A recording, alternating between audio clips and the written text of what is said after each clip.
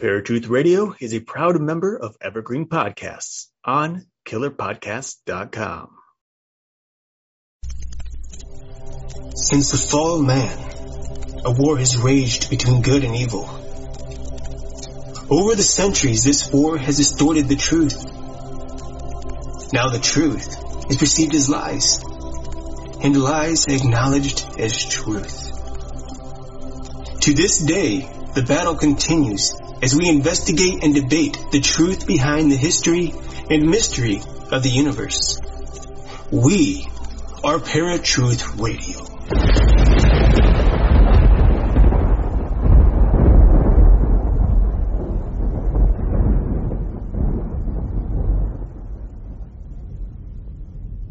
Easter is a time of year when Christians celebrate Jesus' resurrection from the dead, 3 days after his crucifixion.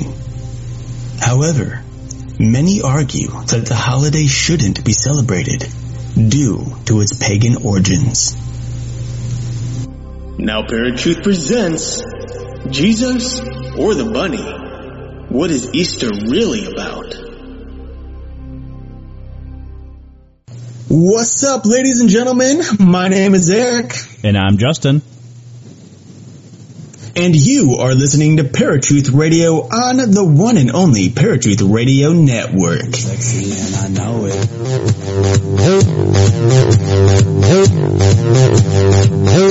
I'm sexy and I know it. Oh. It's a short clip. It's a short clip. It's that. That's that. I was just getting into it.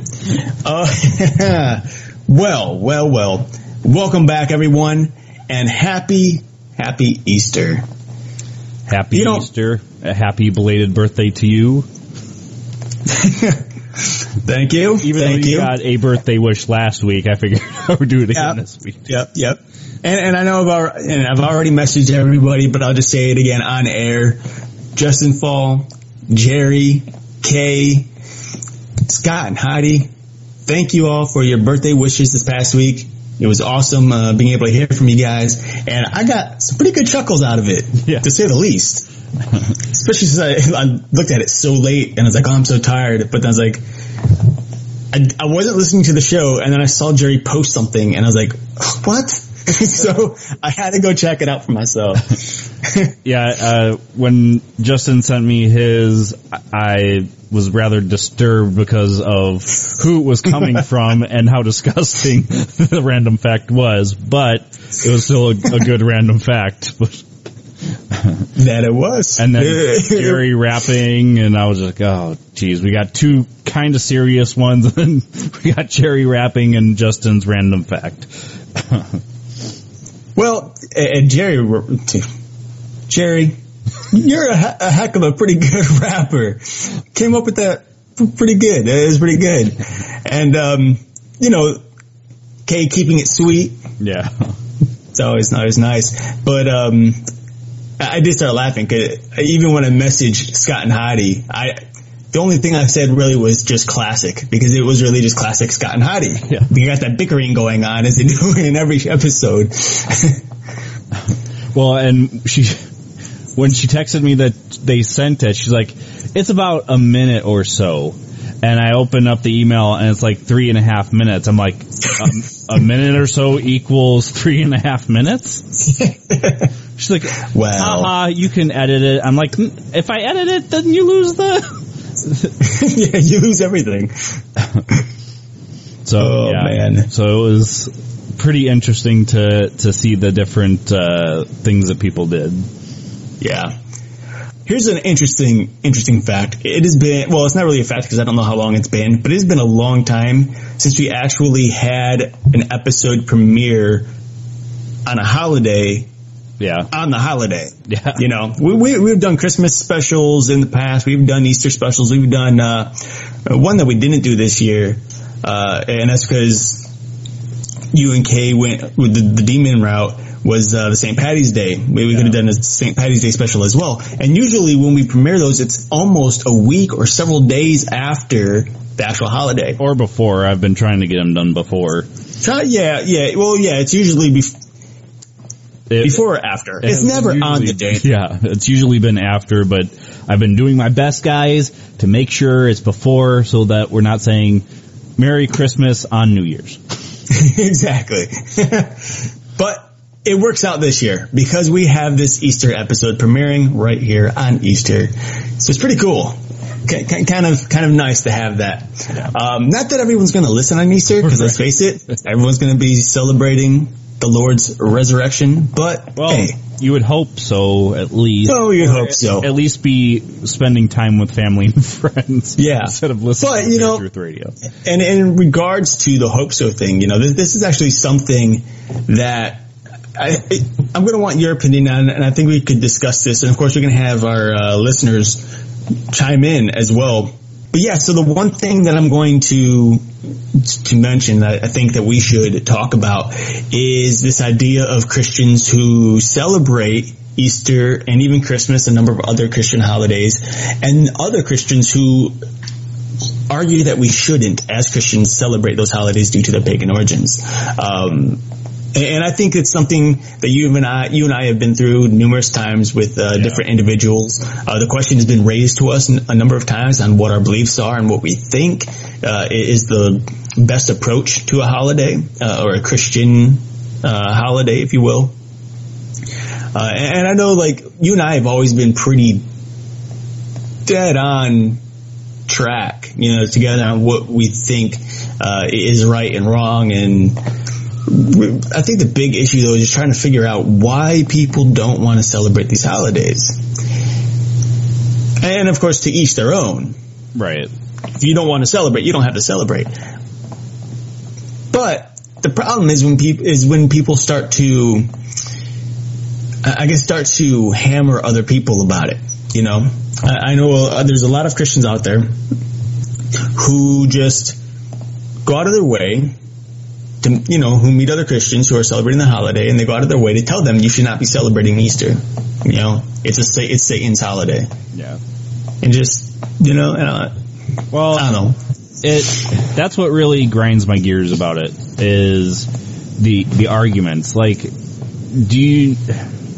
I'm not saying this to upset anybody, but do you, as just a person in general, let alone a Christian, not have anything better to do than to argue with other Christians or other people why they should not celebrate Easter, or why they should believe this, or why they shouldn't believe this? Yes, you should be spreading the word of the Bible. That's what it says, obviously. But because we have so many denominations, because there's so many different interpretations of the Bible, nobody knows if anybody is truly hitting it on the head. We can say, yes, we're trying to do the best that we can by reading the Bible and understanding it the best that we know how, but it doesn't say anywhere in the Bible, at least I don't believe so, that you should hound people for doing things that you yourself don't believe in. Right. And you know what? Yeah, we're going to get into this a little bit more a little later in the show. Right now, I just want to, just kind of opening the discussion and what we're going to be talking about later. But I do have a little something scripturally based that we can discuss, and which may or may not help in this whole idea, or not idea, but this situation, whether or not it's okay to celebrate these events, as you will, or these holidays. But that'll be a little bit later in the show. Right now, I think we're going to just take a step back and just let's think about Easter for a moment. What exactly is Easter? What is its origins? I think that this is something we've covered last year. And if you look way back, we have an episode on Easter for last year as well. And so we're only going to cover this a little bit. I don't think we need to go into a lot of detail. Today we're going to have like an open mic night, if you will. Yeah. And just kind of, discuss random things. But since it is Easter, we should go ahead and just talk a little bit about Easter. Justin, did you do any specific research today or this past week for Easter? Just the usual, what is Easter and the Easter bunny, that sort of a thing, but nothing. I didn't get into the biblical side of it, because I figured you would bring the passages to us anyway. So yeah. Well, and I'm not even going to I'll mention what the passages are, but I'm not going to actually read from the Bible today or anything like that. I want to keep everything pretty brief, because it is all pretty straightforward. And again, we already did it last year. And even though I like to, I guess, reiterate stuff and push it forward over and over and over again, that's just not something I'm feeling pushed to do today. So in that regards, I'm sure you got plenty of stuff on the origin of Easter and the Easter Bunny. Would you like to share?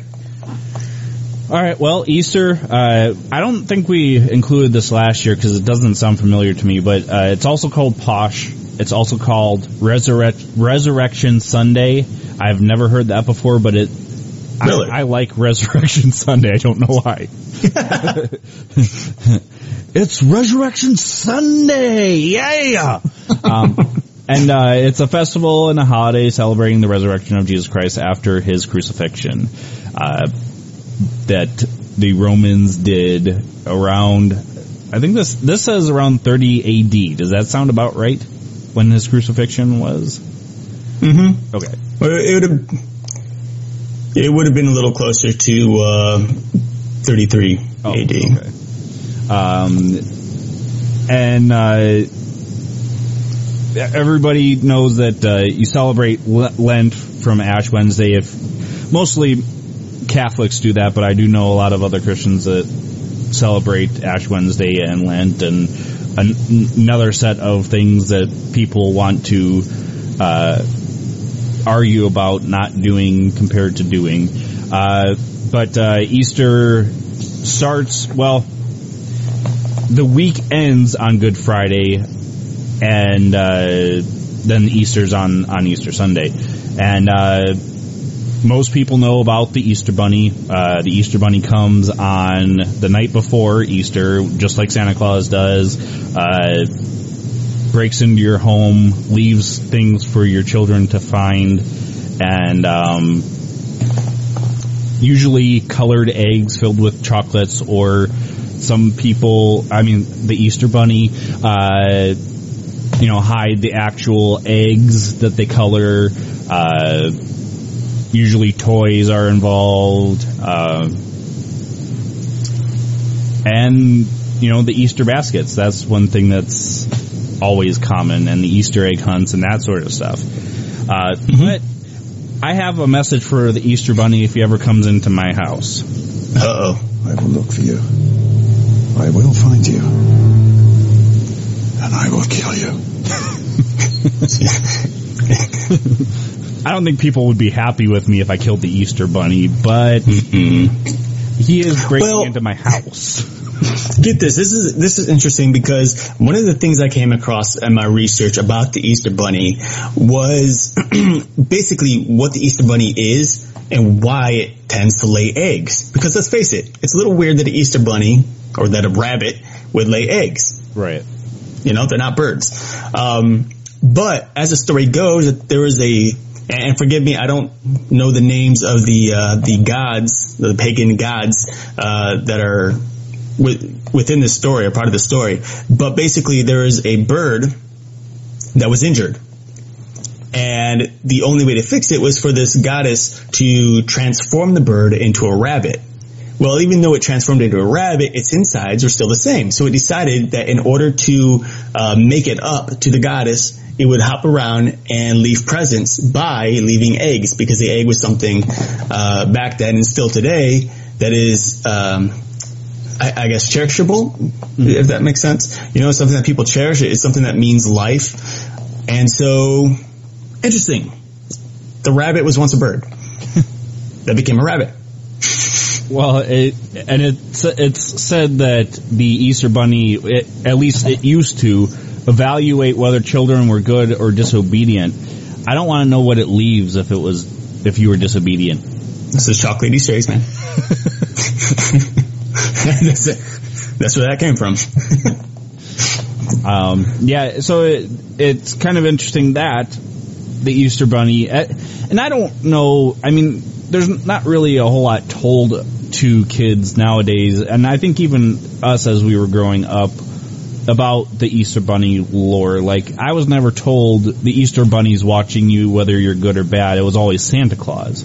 So I think nowadays that part of the lore has kind of been lost. And it doesn't really say why, but I have noticed this too, that sometimes the Easter Bunny is depicted wearing clothing, sometimes it's not. Again, maybe it just depends on where you're from. I'm not sure.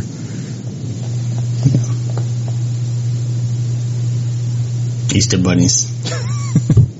I wonder if you actually shot the Easter bunny and you ate it, if it would taste like chocolate.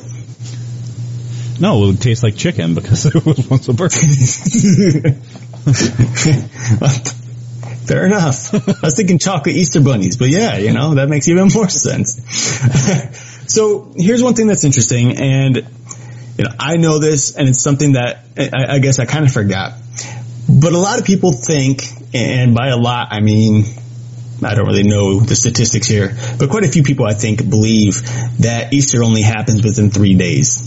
Good Friday, Holy Saturday, and then of course, as Justin mentioned earlier, Resurrection Sunday. But it actually doesn't happen within 3 days, and it's not even on one day. Sunday isn't even considered, Sunday is Easter, but that's not all it is. Right. According to the Christian Church, Easter is really it's really an entire year, like an entire season, because it actually celebrates Lent, which is 40 days. It goes for 40 days before Easter, before Good Friday. And it also celebrates the 50-day period following Easter Sunday, which is called Eastertide. And it includes the celebration of Jesus' ascension into heaven. So we actually have the first 40 days, which Jesus spent alone in the wilderness. Many of us know the story. I think it's most famously taught in the book of Matthew, chapter 4, where Jesus goes through the desert without food or water for 40 days, and the devil tempts him 3 different times, and Jesus resists the devil each time. So that's why we have Lent. And then after that, we have Good Friday. And Good Friday, of course, which is ironic enough, the day that Jesus was crucified. Why exactly we call it Good Friday? I'm sure it's out there. I didn't bother to look, but come on. It wasn't a very good Friday that day. Right. But the truth is, to say that it actually fell on Friday to begin with. Well, that's one thing that we don't know, and that's one thing with some of the extremists out there that you and I were talking about earlier, because this is something, a lot of people refuse to celebrate Easter just because they don't believe the days are correct, And there's people who refuse to rest on Sunday because they believe it should be Saturday.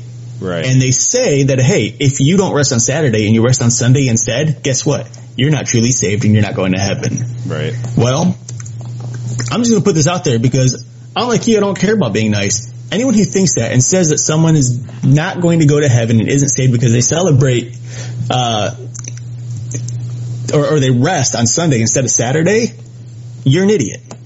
Actually, straight down. I just talked to Shelly about this because of it being brought up once, and I was like, one of the biggest things I don't understand, which is according to this, that the Sabbath should be on Saturday, not on Sunday. Way back when God made the world, there really was no such thing as Saturday, Sunday, Monday, Tuesday, Wednesday, Thursday, Friday. There was no such thing as that.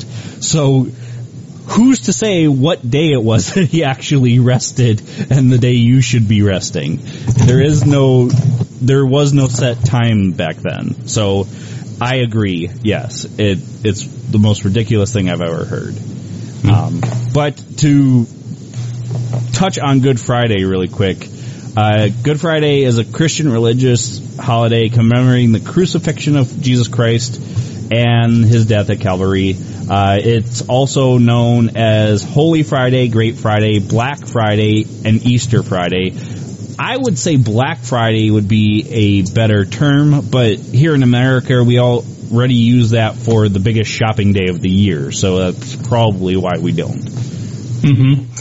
It's true, and I agree. I think Black Friday would be the best. That's the day that everything just got dark. It's when darkness overcame Jesus at that point, and in a sense, won. It seems.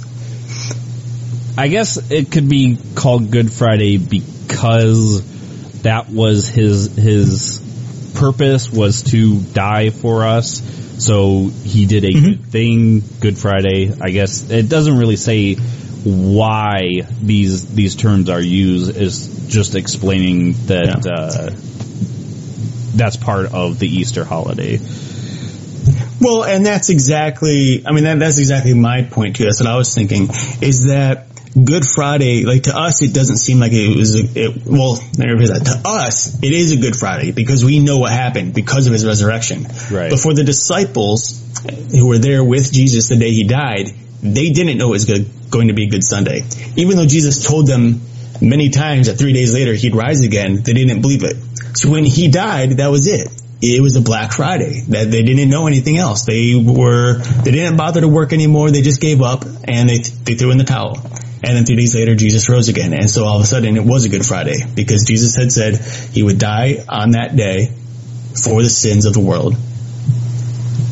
And then 3 days later, rise. Yeah. So yeah, it was a Good Friday. That was the day that the veil was torn down and man had the ability to turn to God on their own without having a intercessor there for them, as they did through the Old Testament.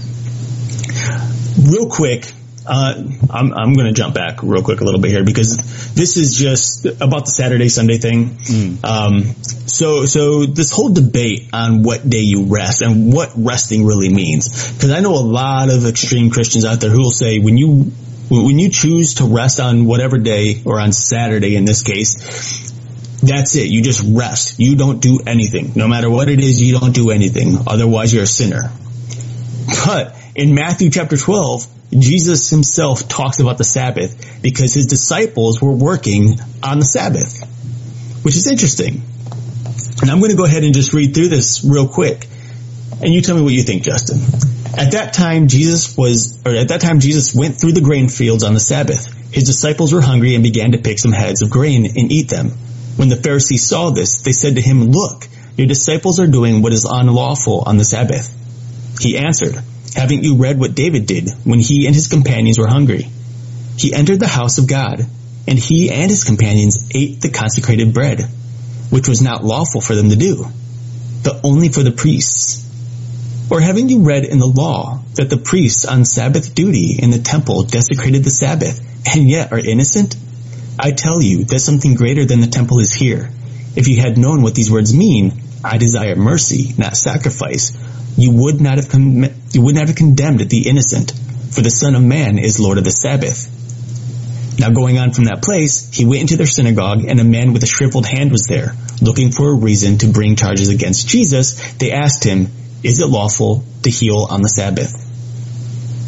He said to them, "If any of you has a sheep and it falls into a pit on the Sabbath, will you not take hold of it and lift it out? How much more valuable is a person than a sheep? Therefore, it is lawful to do good on the Sabbath." Then he said to the man, "Stretch out your hand." So he stretched it out, and he healed the man. And of course, the Pharisees went out and plotted how they could kill Jesus. So based on just what I said there, would you say that it's sinful and wrong for us to do any work on the Sabbath? No, he straight out says that it's okay to do this. It's okay to do, it's okay to work on the Sabbath. It's okay to do good works on the Sabbath. And yet, it's just amazing me that there's so many people out there who claim, or I shouldn't say many people, there's a certain group, there's a specific group of people that fall into this category of imbeciles. And to go out of their way and tell people how sinful it is and how they don't have salvation because they don't rest on the Sabbath, which should be on a Saturday only, not a Sunday. This one single passage right here blows it out of the water. It's like they're not really reading the scriptures. They're coming up with their own conclusions, the small group of them, and they're spitting it out. Mind you that there is a passage in the Bible where souls will come to Jesus on the last day and say, "Lord, Lord, do we not cast out many demons in your name? and do many good works in your name, and Jesus will tell them, I never knew you. Some people who are just so quick to talk crap to people and tell them how sinful they are and judging them because they don't rest on the Saturday Sabbath as opposed to the Sunday, what good work are they doing? Yeah. They're not. They're not doing good work. They're just rambling on and causing arguments and causing divisions amongst the Christians, which is not something we should be doing. So I'm sorry to go on and just rant about that, but it's something that's bothered me. You know how much it's bothered me lately. We've had this discussion, and I know how much things have bothered you too with certain individuals and groups. Yeah. But anyway,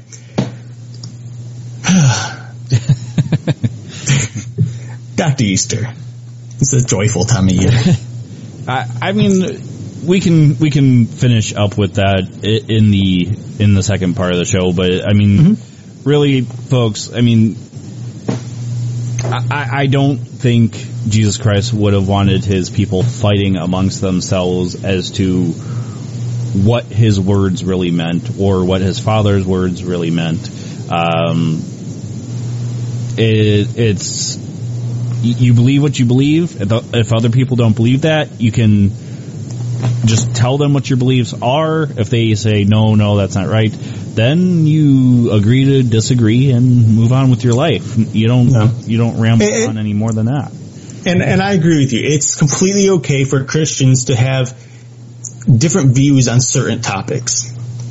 The one thing that all Christians should be 100% accurate on and in accordance with is salvation and how that salvation comes about. Who Jesus is, whether or not his death and resurrection is real, and what his death and resurrection meant, and again, how it is that someone is able to come to salvation.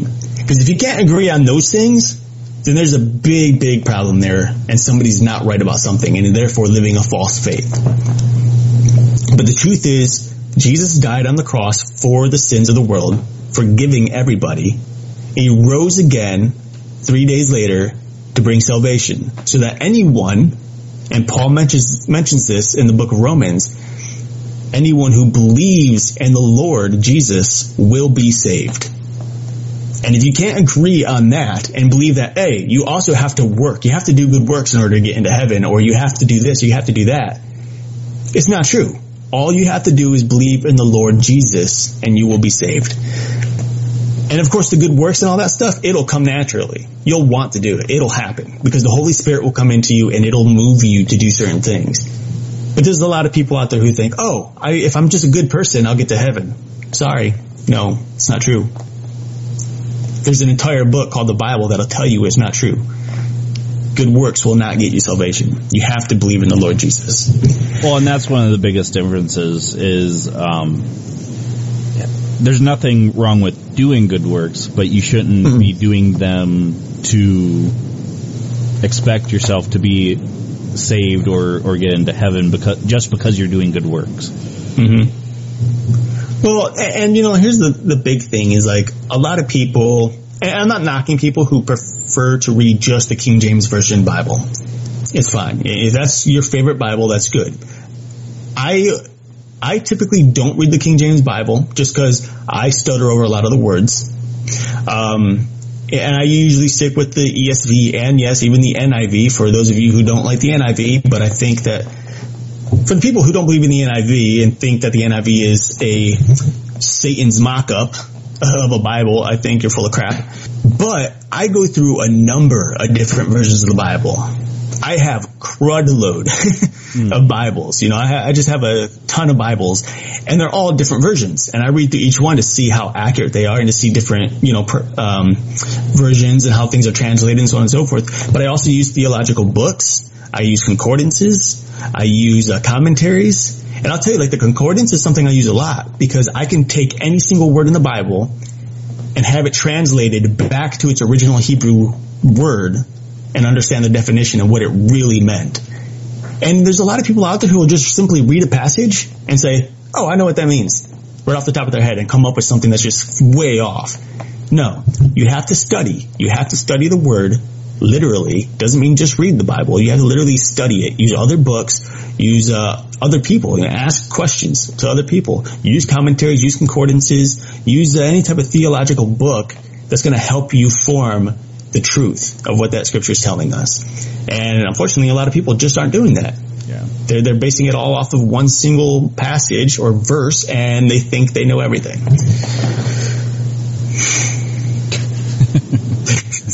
Sorry, folks. I know Easter's supposed to be a good thing. I've been kind of allowing things to build up, and I don't mean to release it out on Easter here, but good news. The Lord is resurrected on this day, and I'm forgiven. But that's beside the point. Well, I think it's a good time to take our first break to give everybody a little bit of a break from the ranting. So, folks, you are listening to Paratruth Radio right here on the Paratruth Radio Network. We will be right back after Eric's Random Fact of the Day. Now, Eric's Random Fact of the Day. Have you ever wondered just whom exactly chose the day that Easter should fall on? Well, according to mirror.co.uk, a council of Christian bishops was convened by Roman Emperor Constantine I in AD 325. The council was known as the First Council of Nicaea, which was Christianity's first effort to get a consensus on what the church taught. It was decided at this council that Easter Day should fall on the first full moon after the spring equinox, and that it should always fall on a Sunday to represent the day of Christ's resurrection.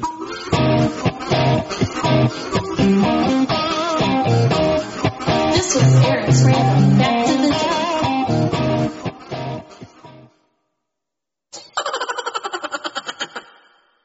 Don't you know that you're a grown-up? I'm a grown-up. Me too. Yep, me too. But, these days, being a grown-up can really suck. Luckily, we're grown-ups who grew up in the coolest generation. We had video arcades. And also some of the best TV and movies ever made. We lived the origin of awesome consumer electronics. The list goes on and on. Yep, Generation X. Exactly. And we're Gen X grown-up. Every week, the Gen X Grown Up podcast explores media, tech, toys, games, and more from both yesterday and today. Through the eyes of Generation Xers who absolutely love that stuff. You can find us on iTunes or wherever you get your podcasts. Or find us on our website, genxgrownup.com. Alright, you think that was good enough? I hope so, man. I'm tired.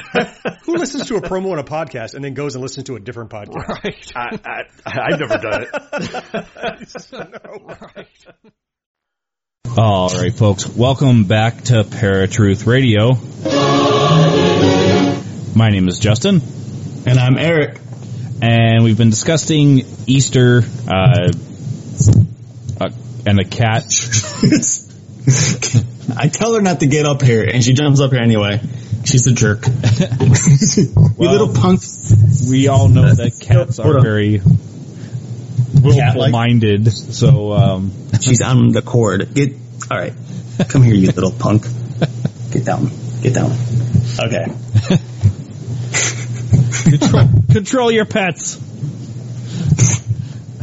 You ever tried controlling a cat? This thing, she doesn't care. She I don't care what you say. I'll do what I want. She's teenage years. So we've gone over what Easter is, why we celebrate it at least.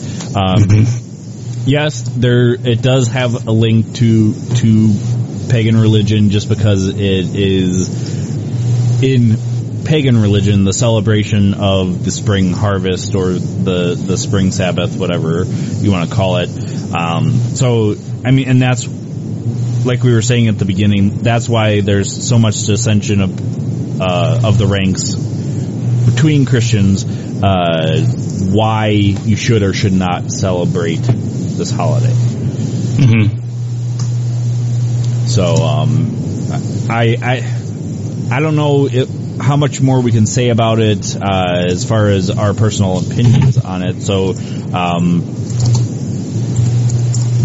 I do want to hand it over to you for a minute to kind of explain it a little bit more. Yeah. Well, I don't think there's really much more explaining per se to do. The one thing that I do want to bring up though, or read to you, is a passage.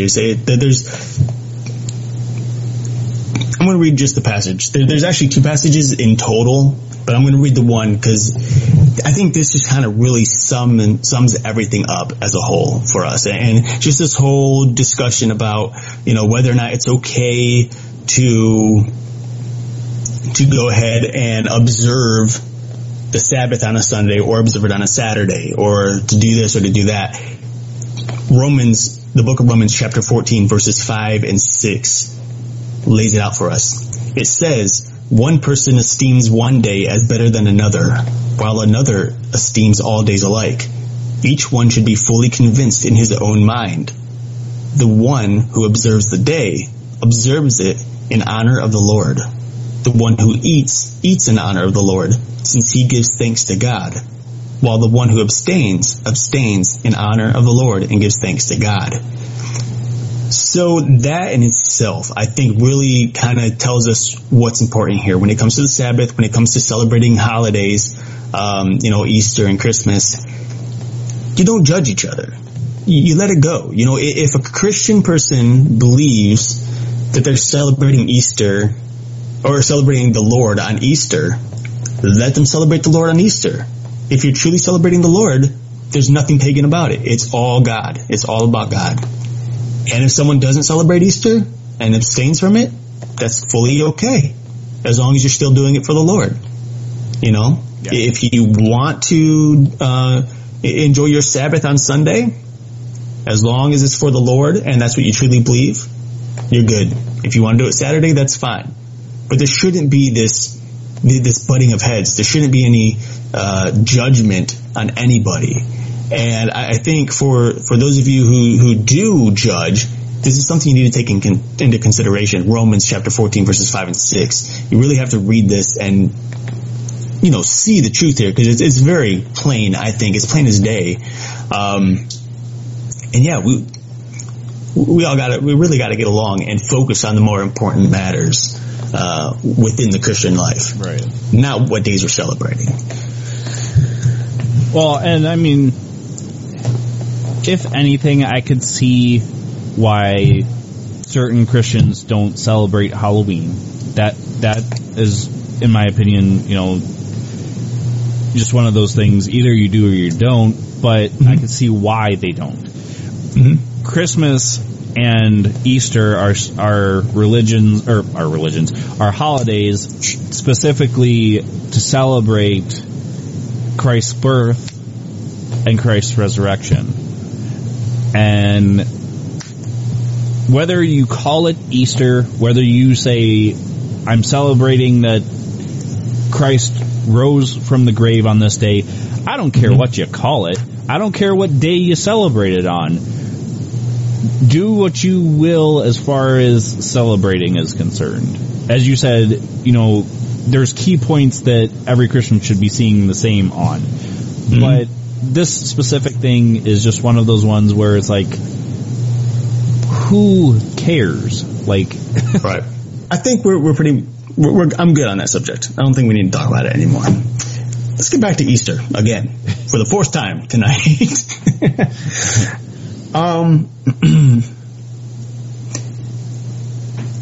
Easter,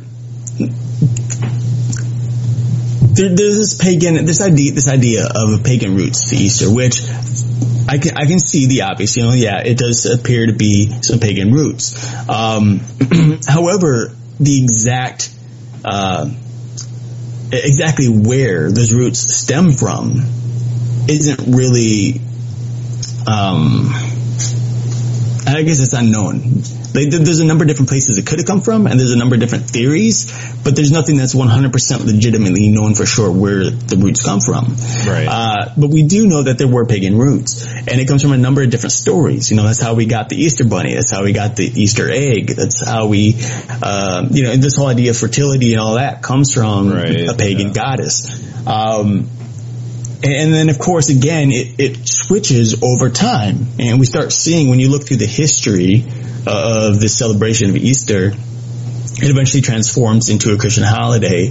And here we see, instead of, well, in a sense, it's still rebirth, but it's the resurrection. It's the death and resurrection of Christ, as opposed to the death of winter and the birth of spring, as is the one legend.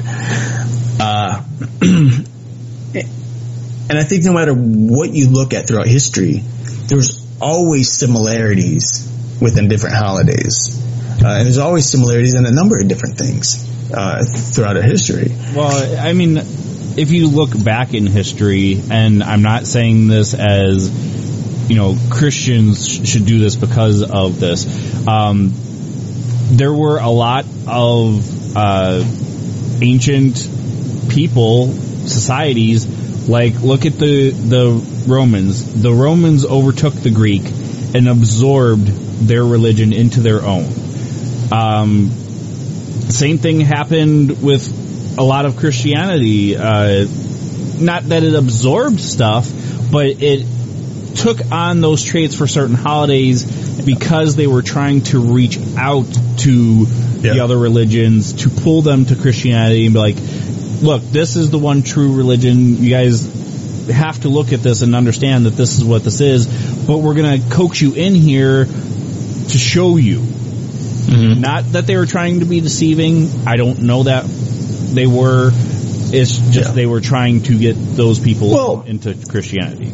It was more so, like, I liked it that you said that they didn't absorb it like other people groups did, but instead what I think they did was transform it into something else. And this is actually a good time, even though we're a few weeks past, but a good time to bring up St. Patrick's Day, because St. Patrick's Day could be considered a Christian holiday. After all, St. Patrick's Day, you know. Right. And St. Patrick, when he was in Ireland and working with the Irish, back when they were pagans, or when most of them were pagans, he actually took the cross, the crucifix, which a lot of us know of the Celtic cross. Mm. The Celtic cross, he took the cross, or the crucifix, and he combined it or paired it with a symbol representing their god. And he put the two together. That's why you get this cross with a circle in the center. But he made it mean something different. Mm. You know, it no longer represented their God, it represented Christ. And he showed how the Lord comes in and transforms things, because the Lord, you know, Jesus, he didn't come to adapt to the world. He came to transform it. He came to make a difference. And so that's what we see a lot of Christians doing throughout history. Is they're transforming the original pagan belief system and their symbols and turning them into Christian symbols and giving them different meanings behind it as well. One of the biggest paradox, the crucifix, it's a symbol of death. You know, that's what it is. It's always been used to this day. It's still used to kill people. And yet when a Christian looks at the cross, an empty cross in particular, we see it as a sign of life, a sign of resurrection, a sign of good. So the Lord is no longer hanging on it. No, now he's in heaven, reigning supreme. You know, so there's that paradox. Things change. Another thing that's interesting, and this is a little bit off topic, but St. Patrick, he actually took the 3-leaf clover and actually used 3-leaf clover to help explain the Trinity to the pagan people back in his time, which is really interesting, because when I look at a clover, I don't typically think, oh, this is a Christian symbol. Right. You know, you don't. But he was able to take that little clover and use it to teach people about the Trinity, how there's 3 different leaves, and yet they're all connected to one. They are all one. They're all part of the same thing. That's what the Trinity is. They're all, you know, God the Father, God the Son, and God the Holy Spirit. They're all separate entities, and yet at the same time, they're all one entity. They're all God. They're all separate from each other, but they're all God.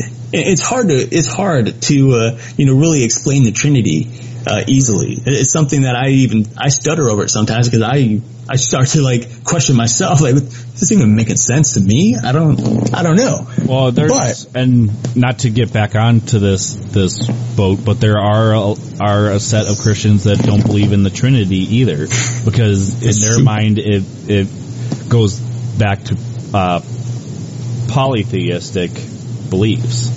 So, I mean, again, to each his own, but that strikes me as odd because the Bible does teach the Trinity. Yeah. So, and I think, when it comes to fully believing and understanding, I think the Trinity is one of those things that all Christians have to agree on.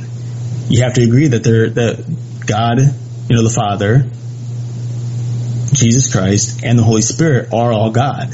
They're three different entities, and yet they're all the same entity at the same time. It's something we can't fathom. It's something that maybe we're not meant to fathom, but it's something we have to have faith in and just believe, yes, that's what they are. Three different personalities, but all the same God. Which is why you can actually pray to God. You can pray to the Father. You can pray to Jesus. You can even pray to the Holy Spirit if you really wanted to, because they're all going to hear you. They're all going to respond the same way. Not one is going to do something that the other doesn't know is going to happen. They work together in unison. And yet they're all equally powerful, separate as they are together. It's hard to fully understand and fathom that. But yeah, I think that's one of those things that as a Christian you need to agree on. You need to agree that there is a Holy Trinity, because in the Scripture it is very clear that there is indeed a Trinity. And Jesus himself even mentions the Trinity over and over again. Right. When he prays to the Father, talks about the Father. When he talks about the Holy Spirit coming, when he says that I'm no longer going to be here, but someone else is coming. It's there that Jesus mentions it. So the one thing that I think I still have difficulty with is that the belief of Jesus being God as well, because he does call to his Father when he's supposed to be God and all this. And I think that's one thing that, like, when I fell away from religion, I couldn't grasp that, and I still can't, but I often thought, well, why is Jesus calling God Father if he's supposed to be God?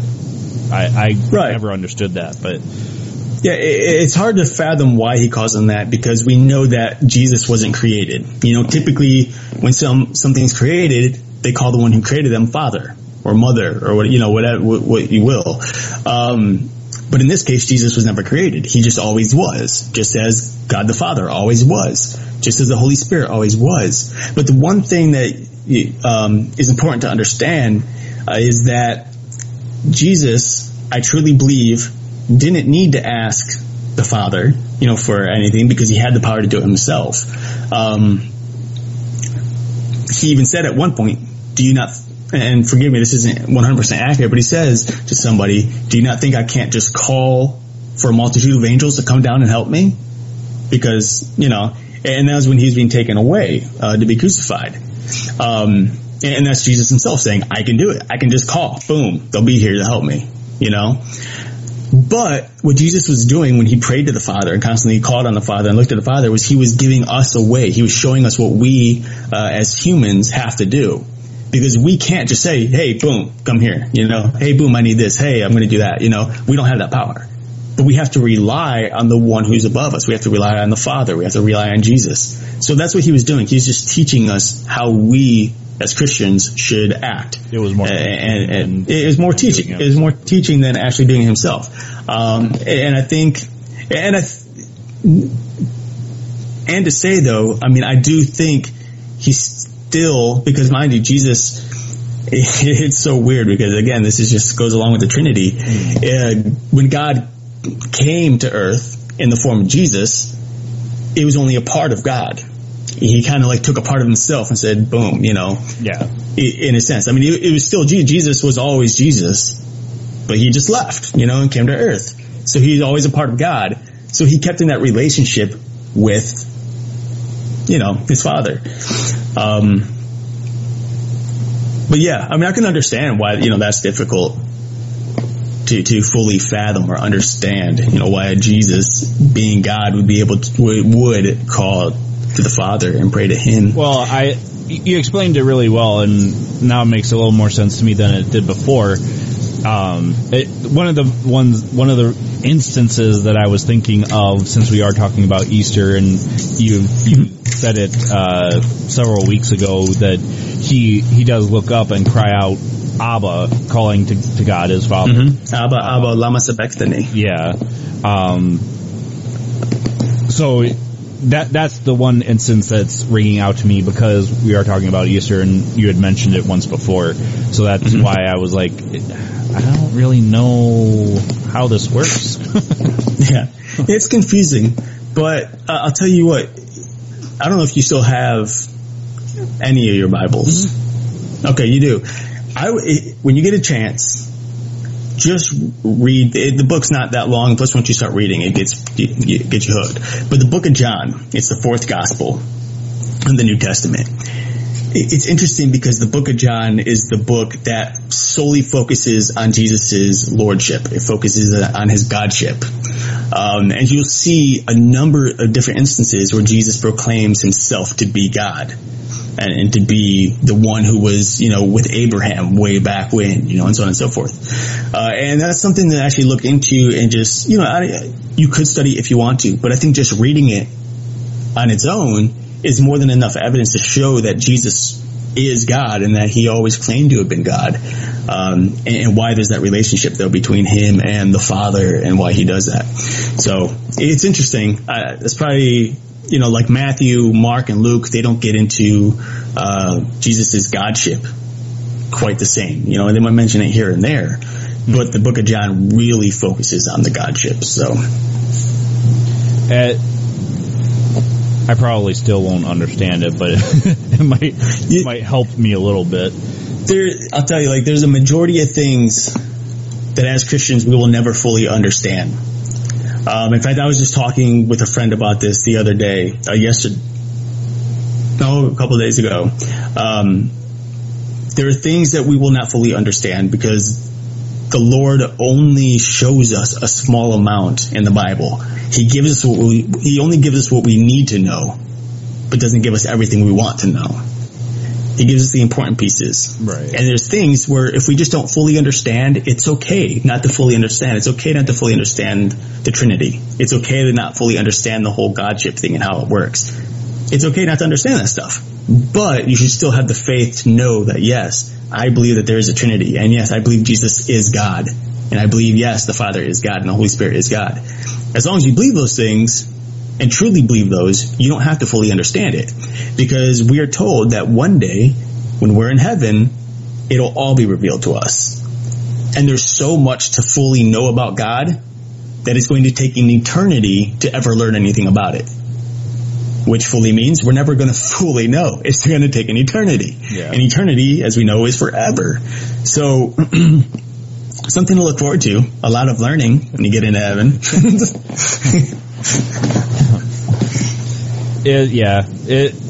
The Trinity, just like everything else, is just one of those things. I mean, it's just going to be one of those things.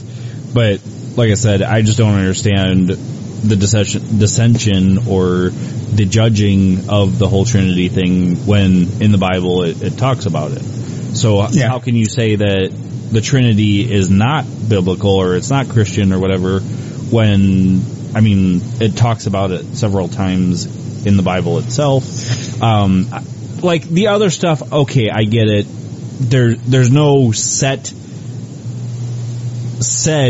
day to celebrate the Sabbath as far as Sunday, Monday, Tuesday, Wednesday, Thursday, Friday, Saturday. Or I forget the scripture that most people bring up why we shouldn't celebrate Easter and Christmas, but it has to do with worshiping false gods and well, a lot of it is because a lot of people believe that it's not a belief, it's a fact. Jesus wasn't really born December 25th, right. Or 24th, but he wasn't really born that day. So therefore, to worship him on that day, or to celebrate it that day, what Christians did was they took a pagan holiday, which happens December 24th or 25th, and transformed it into a Christian holiday. Like we were just... And a lot of people are just like, no, that's still a pagan holiday. It is. No, again, the scripture tells us in Romans chapter 14 that one who observes the day observes it in honor of the Lord. So it doesn't matter what day you're honoring the Lord as long as you're honoring the Lord, even if it is on a pagan holiday. Right. You know?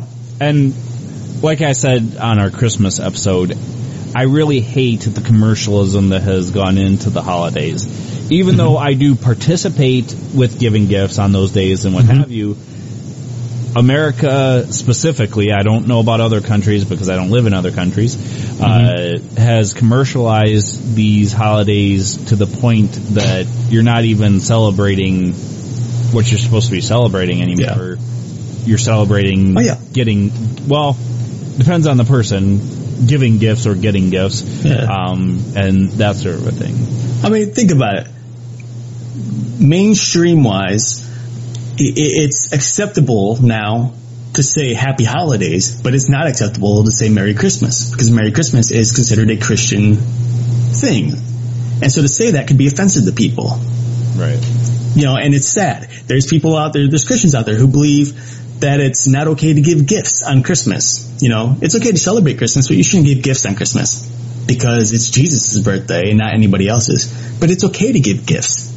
Why are you giving gifts? Because Jesus was a gift. Right. He was a gift from the Father to us. And he gave to other people as well. Gave to other people. He gave us the gift of salvation. You know, he gave so many things. And we see throughout history, throughout the entire Bible, there's constantly gifts being given to other people.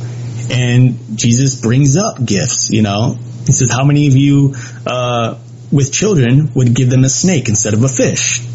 You know, I mean, you're still giving them something. Now, yes, it's food, but it's still a gift. You know, you're giving food to somebody. It's like, hey, here's a gift. It's for you to eat. You know, if we go out on the street, you know, downtown Cleveland, or, you know, I don't know what it's like up in North Dakota because I haven't been there yet, but I will in a few months. Yeah. But, you know, if you go up to a homeless person and give them food, I mean, is that something that a normal person does? No, it's a gift, you know? And not to go on another rabbit trail, it really upsets me that the U.S. government has put so much laws against churches or even people giving food, clothes, anything to homeless people. Because it's not regulated by them.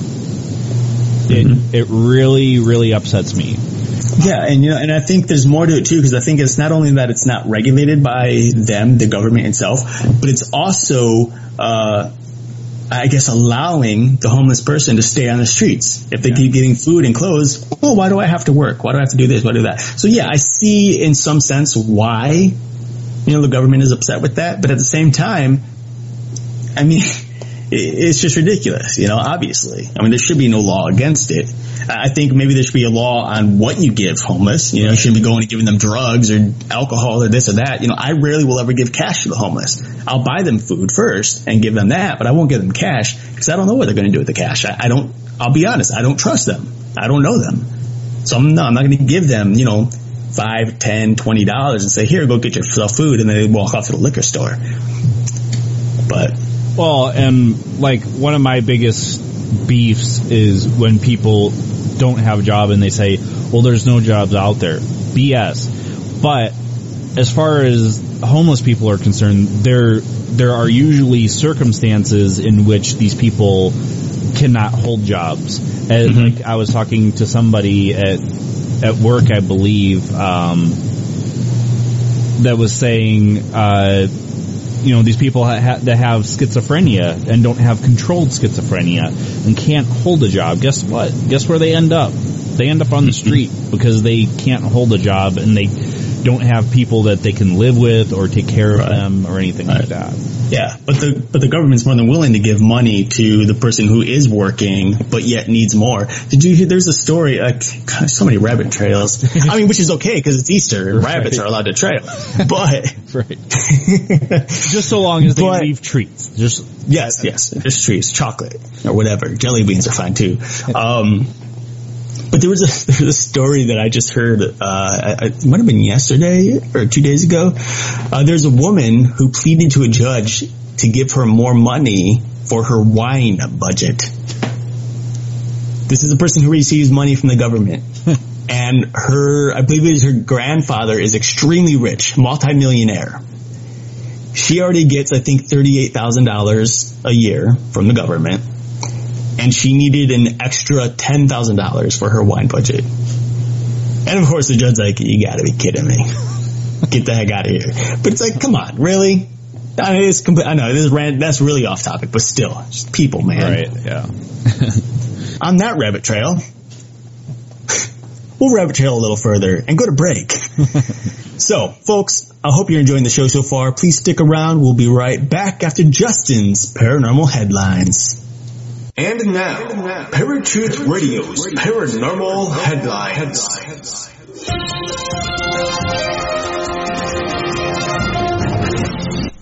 What's going on, Parafans? Justin here with your Paranormal Headlines. And these headlines are from alterdimensions.net. Could aliens be permanently orbiting the sun, harvesting its energy? Pictures of solar flares are remarkably fascinating and common. NASA publishes new pictures of solar flares on a near-weekly basis. However, researchers have taken a closer look at the pictures and discovered something unusual. An object which looks oddly solid that seems to be orbiting around the sun, just outside its transition region. Some are claiming the object is intelligently controlled, possibly for the purpose of harvesting the sun's energy. The object was spotted this week in images sent back from the Solar Heliospheric Observatory. The same object was reported by Russian scientists 7 years ago, and a similar object was seen orbiting Europa, Jupiter's moon. In most cases, the object appears as a straight line, composed of many smaller objects joined together, but occasionally it appears to bend into a V shape. The purpose of an intelligently controlled object orbiting around the sun is theorized to be the harvesting of the star's heavy elements, which could be used to fuel advanced propulsion systems. Potential new evidence in O.J. Simpson case. Large knife found on former O.J. Simpson's Rockingham estate.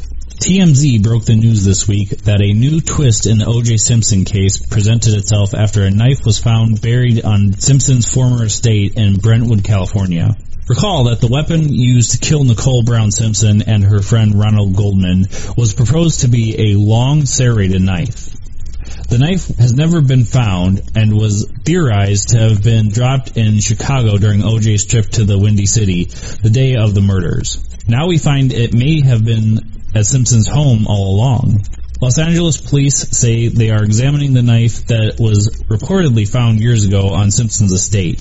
Los Angeles Police Captain Andy Neiman told reporters, "The actual item is described as a knife. I'm not going to go into the description of the knife because that could be germane to determining whether or not this actual piece of evidence is in fact evidence or is just a facsimile or a made-up story." Despite LAPD's tight lips, others have said the knife found on Simpson's property is a large, long-bladed buck knife. As if the O.J. Simpson case could get no more bizarre, police say that an ex-Los Angeles traffic officer received the knife from a construction worker who found it back in the 90s, likely when the estate was being demolished. The home was torn down in 1998. The now retired officer held on to it until last month when authorities discovered he possessed the potential new evidence. Captain Neiman said he didn't know why the ex-officer waited so long to turn it over to the police, and that the officer possibly held on to it in the mistaken belief that the case was closed.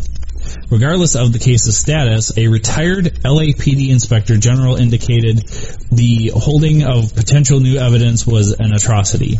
If true, it's remarkable to think an LAPD officer, or retired officer for that matter, would retain for himself the possible murder weapon from the O.J. Simpson case, rather than immediately turn it in to the Department for analysis as any responsible law enforcement officer would do. The knife, of course, will be tested for blood DNA evidence. However, according to legal analysis, it's going to be a difficult test because this stuff is probably degraded significantly by being buried in the soil. Of course, given double jeopardy protection, new evidence will not result in a new trial. And this has been Justin with your Paranormal Headlines.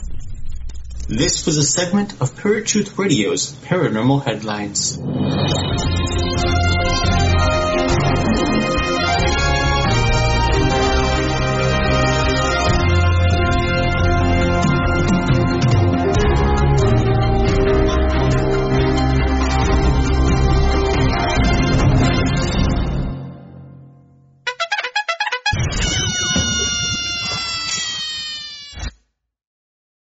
What's up, ladies and gentlemen?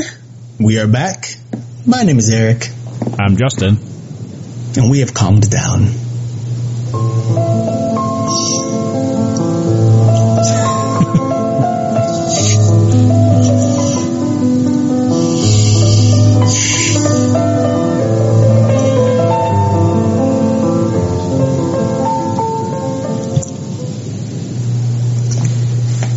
Now, folks, this is something that's very, very important that you have to understand. Because it shows how well Justin and I know each other. Because by no means did we plan on me saying what I said and him playing that music. It just so happened to work out that way, and it was perfect. And for those of you who are watching on YouTube, you noticed what I did, because I gave him a thumbs up and a nice little, what is that, the AOK sign or whatever? For those of you who are into the occult type thing, it's, you know, the 3 6s. Yeah. But if I don't know, maybe you don't know it's okay. But if you know what the 3 6s sign is, that's what I gave him, because it means okay on my side of the world. But yes, that little medley was quite relaxing. 2 weeks of stress all comes out on air. Easter Sunday night. Well, on that note, folks, we're done with the whole raising hell, if you will, for Easter. So that, you know, really what Easter should be all about, and I hope that it is for all of you out there, is a coming together and celebrating the resurrection of Jesus Christ. If you celebrate with the Easter bunny and presents and all that, great.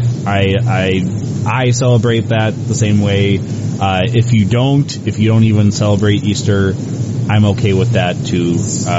I hope you guys at least do celebrate Christ's resurrection. I don't care what day you celebrate it on. I don't care if you don't even call it Easter. That's great that you celebrate Christ's resurrection. Yeah.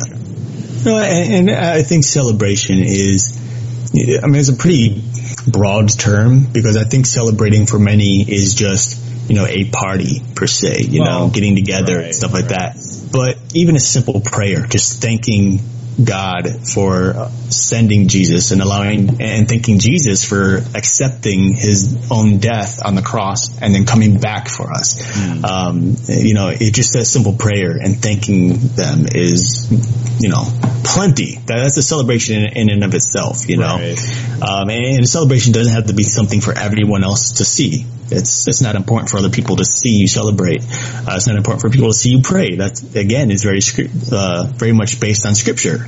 You're not supposed to go out on the streets and pray in front of a public audience. You know, the Bible says to go into your room, shut the door, and pray in private. Jesus tells us that. And he says that which is seen by the Father in private, you know, will be glorious for you, to say the least. But you know, and he says, like, for those who pray on the streets, they've already received their reward. It's all that little glory in front of the people. So, but that's all it has to be. You know, celebration is what you think a celebration is. It doesn't mean crack open a bottle of whiskey Don't paint the town red in celebration of Jesus Christ's resurrection. That would be a little disrespectful, if you will. Absolutely. You don't turn that bottle over and say, Lord, the bottom of this is for you, and point it up to him as you're pouring it all out. Like, no. This is for my homie, Jesus. Pouring it on the ground. Like, wait a second. Yeah. You can try to give it to Jesus, but every time you throw it in the air, he's going to push it right back down. Some would say that's gravity, but I'm pretty sure he's like, no, I don't want that. Don't be celebrating with that alcohol. Even though he did say on the Last Supper, this wine is my blood, blah, blah, blah, blah. You know, all that he had said during the Last Supper, but it doesn't mean drink till you can't see straight anymore. And let me tell you, I've seen a lot of people this past week who drank and could not see anymore. In fact, they couldn't walk anymore. They couldn't do anything anymore. It was ridiculous. When I went out downtown for St. Patty's Day, I don't know how people allow themselves to get so drunk. It's ridiculous. Like, they literally, their legs look like spaghetti. They're wobbling back and forth and like flipping them around because they can't walk straight. It's like, people, how are you even going to get home? How are you going to make it to the end of the street here? You're going to get hit by like 3 cars on your way. I have done that in my own home, and that's when I was in a much more darker place in my life. But trust me, I remember the days. I could tell you some stories, young ladies and gentlemen. Let me. This one right here, young whippersnapper. That's right. You are 30 now, so it's. You can now say that you're an old man. Man. But yeah, there was a time, folks, a day specifically where apparently I bet Eric $5,000. You probably bet all of it. So anyway, 500, 5,000. I bet him an insane amount of money I could get out of a specific wrestling move, and apparently that same particular day I was being fed water as a shot of vodka instead of actual vodka. But he didn't even know the difference. He didn't. I digress. I couldn't believe it. He drank like 6 shots of water and wanted more vodka. That's good. Give me more. All right. He's like, God, dude, it's just water. But anyways, folks, don't get drunk on Easter. Don't get drunk on, well, I mean, drink if you really need to, I guess. Or I shouldn't say need to. Shame on you, Justin. Shame on you. Would like to on St. Patty's Day, but really don't, I mean, there's no point in getting so slobbering drunk that you can't walk down the street. Let me help by rephrasing this a little bit for my co-host here and for all of you. If you'd like to have a drink or two, feel free. It's okay to have a drink or two. But when you go beyond the few drinks that you can handle and start getting drunk, it becomes a sin, and obviously a lot of people can't control themselves when they're drunk. Therefore, okay, have yourself a beer, have a glass of wine, it's okay. Just don't be stupid and drink too much. Yeah, that's what I was trying to say. Yeah. Mm-hmm. So, from now on Sunday nights, when we're ready for Monday to begin, I'm just going to say, folks, it's going to be a tough week probably. Don't pull a Justin. And we'll all know what we're talking about. Yeah, I don't recommend pulling a Justin. It was not a fun night. No, I know. I was trying to eat mac and cheese when everything went down. Or I should say when everything came up. Oh, I was part out. I was trying to put the mac and cheese down. I couldn't after I saw that. So, all right, folks. When you're humiliated amongst the world of listeners that were listening right now. And on that note, that is Easter. Don't get drunk. Celebrate Easter if you want to. If you don't, that's okay too. Next week, we are going to be having on Ben Radford to talk about his book. I believe it's called Bad Clowns. I'm going to probably be having nightmares after that episode because I hate clowns. So, and as you guys probably heard last week when I was talking to Kay Carswell and we were talking about Wayne Gacy and his little fiasco of murdering people in a clown costume. Mm-hmm. Again, I digress.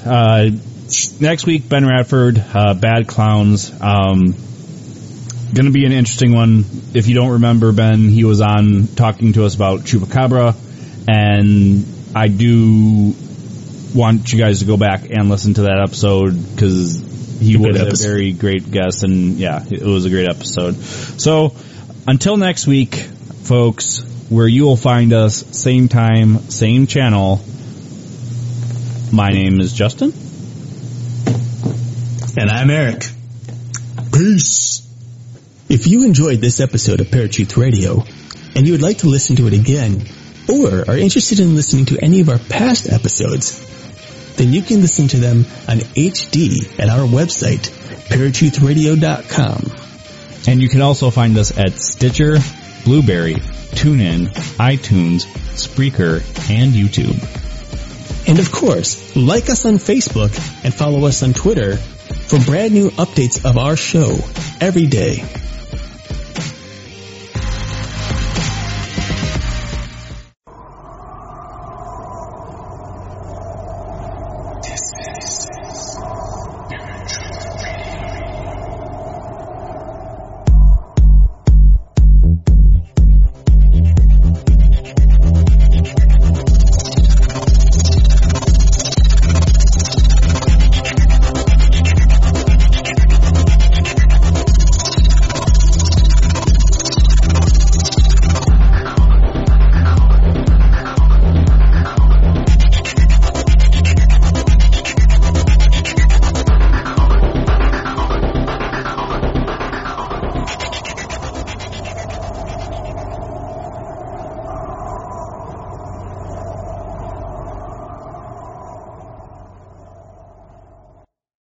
That's what ransomware is all about. It's psychological pressure. Ransomware, when your computer's hacked into and your data held ransom. Attacks are on the rise, and Russian gangs are making billions of dollars. The moment I got that message, I knew our greatest fears that we ever have are starting to come true. The post-Cold War era is over.